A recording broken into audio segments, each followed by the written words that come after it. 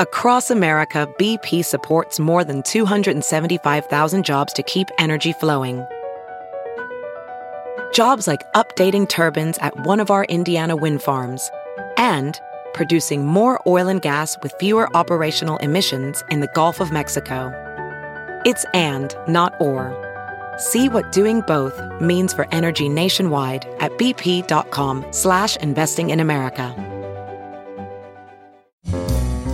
It's Merriam-Webster's Word of the Day for March 23rd. Today's word is reverberate, spelled reh-VER-buh-rayt. Reverberate is a verb that means to reflect or become reflected.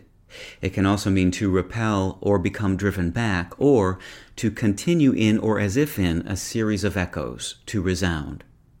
Here's the word used in a sentence from the New York Times by Brooks Barnes.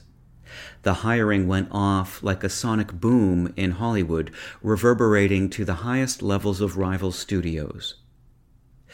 The letter sequence VERB in reverberate might make you think of, at first, such word-related brethren as proverb, verbal, and verbose, all of which derive from the Latin noun verbum, meaning word.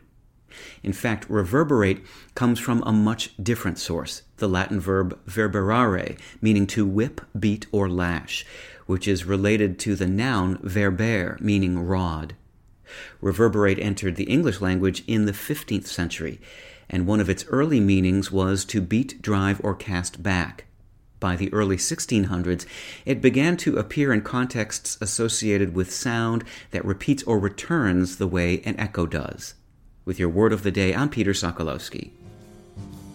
Visit Merriam-Webster.com today for definitions, wordplay, and trending word lookups.